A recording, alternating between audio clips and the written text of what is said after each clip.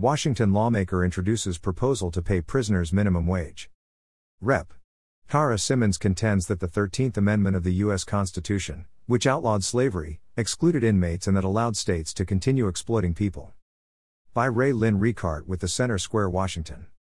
A Washington legislator who served time behind bars contends it is time for the state to stop saving millions on the backs of inmates who are paid pennies for work in prison jobs.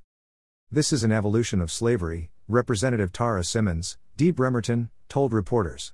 She is proposing that inmates be paid minimum wage when they work in the kitchen or produce furniture or other goods.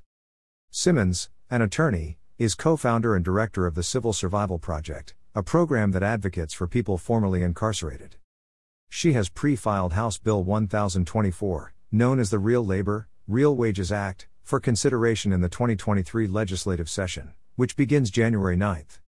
Simmons contends that the 13th Amendment of the U.S. Constitution, which outlawed slavery, excluded inmates and that allowed states to continue exploiting people. As a result, the American Civil Liberties Union and other reform groups argue that incarcerated people are coerced into working for very little return under threats of additional punishment, including solitary confinement or suspension of visitation with loved ones.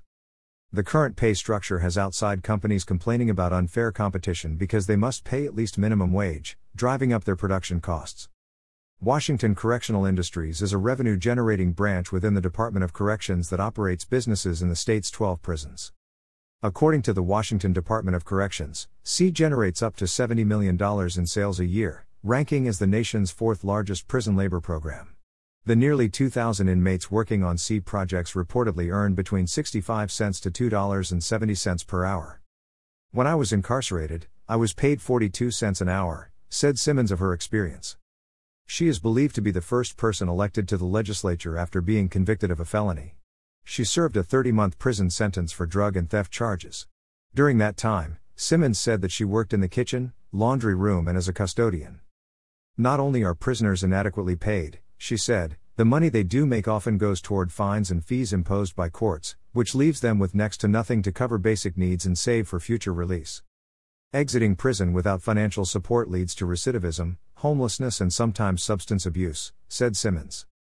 The DOC sees prison work programs as one way to help people successfully transition back into society after their sentence is served. The state agency points to the findings of a Washington State University study that incarcerated individuals who participate in SEA programs are less likely to commit new crimes leading to conviction when they are released. In addition, formerly incarcerated people who worked inside were more likely to have a legal source of income, earn more than $1,000 per month, and earn an average of $1.03 more per hour than their peers who did not participate.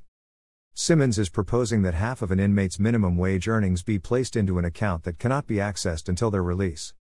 If people can leave with enough money to have transportation, for housing, clothing, food and potentially some job training, hopefully they will have a better chance at not coming back, she said. This report was first published by the Center Square, Washington.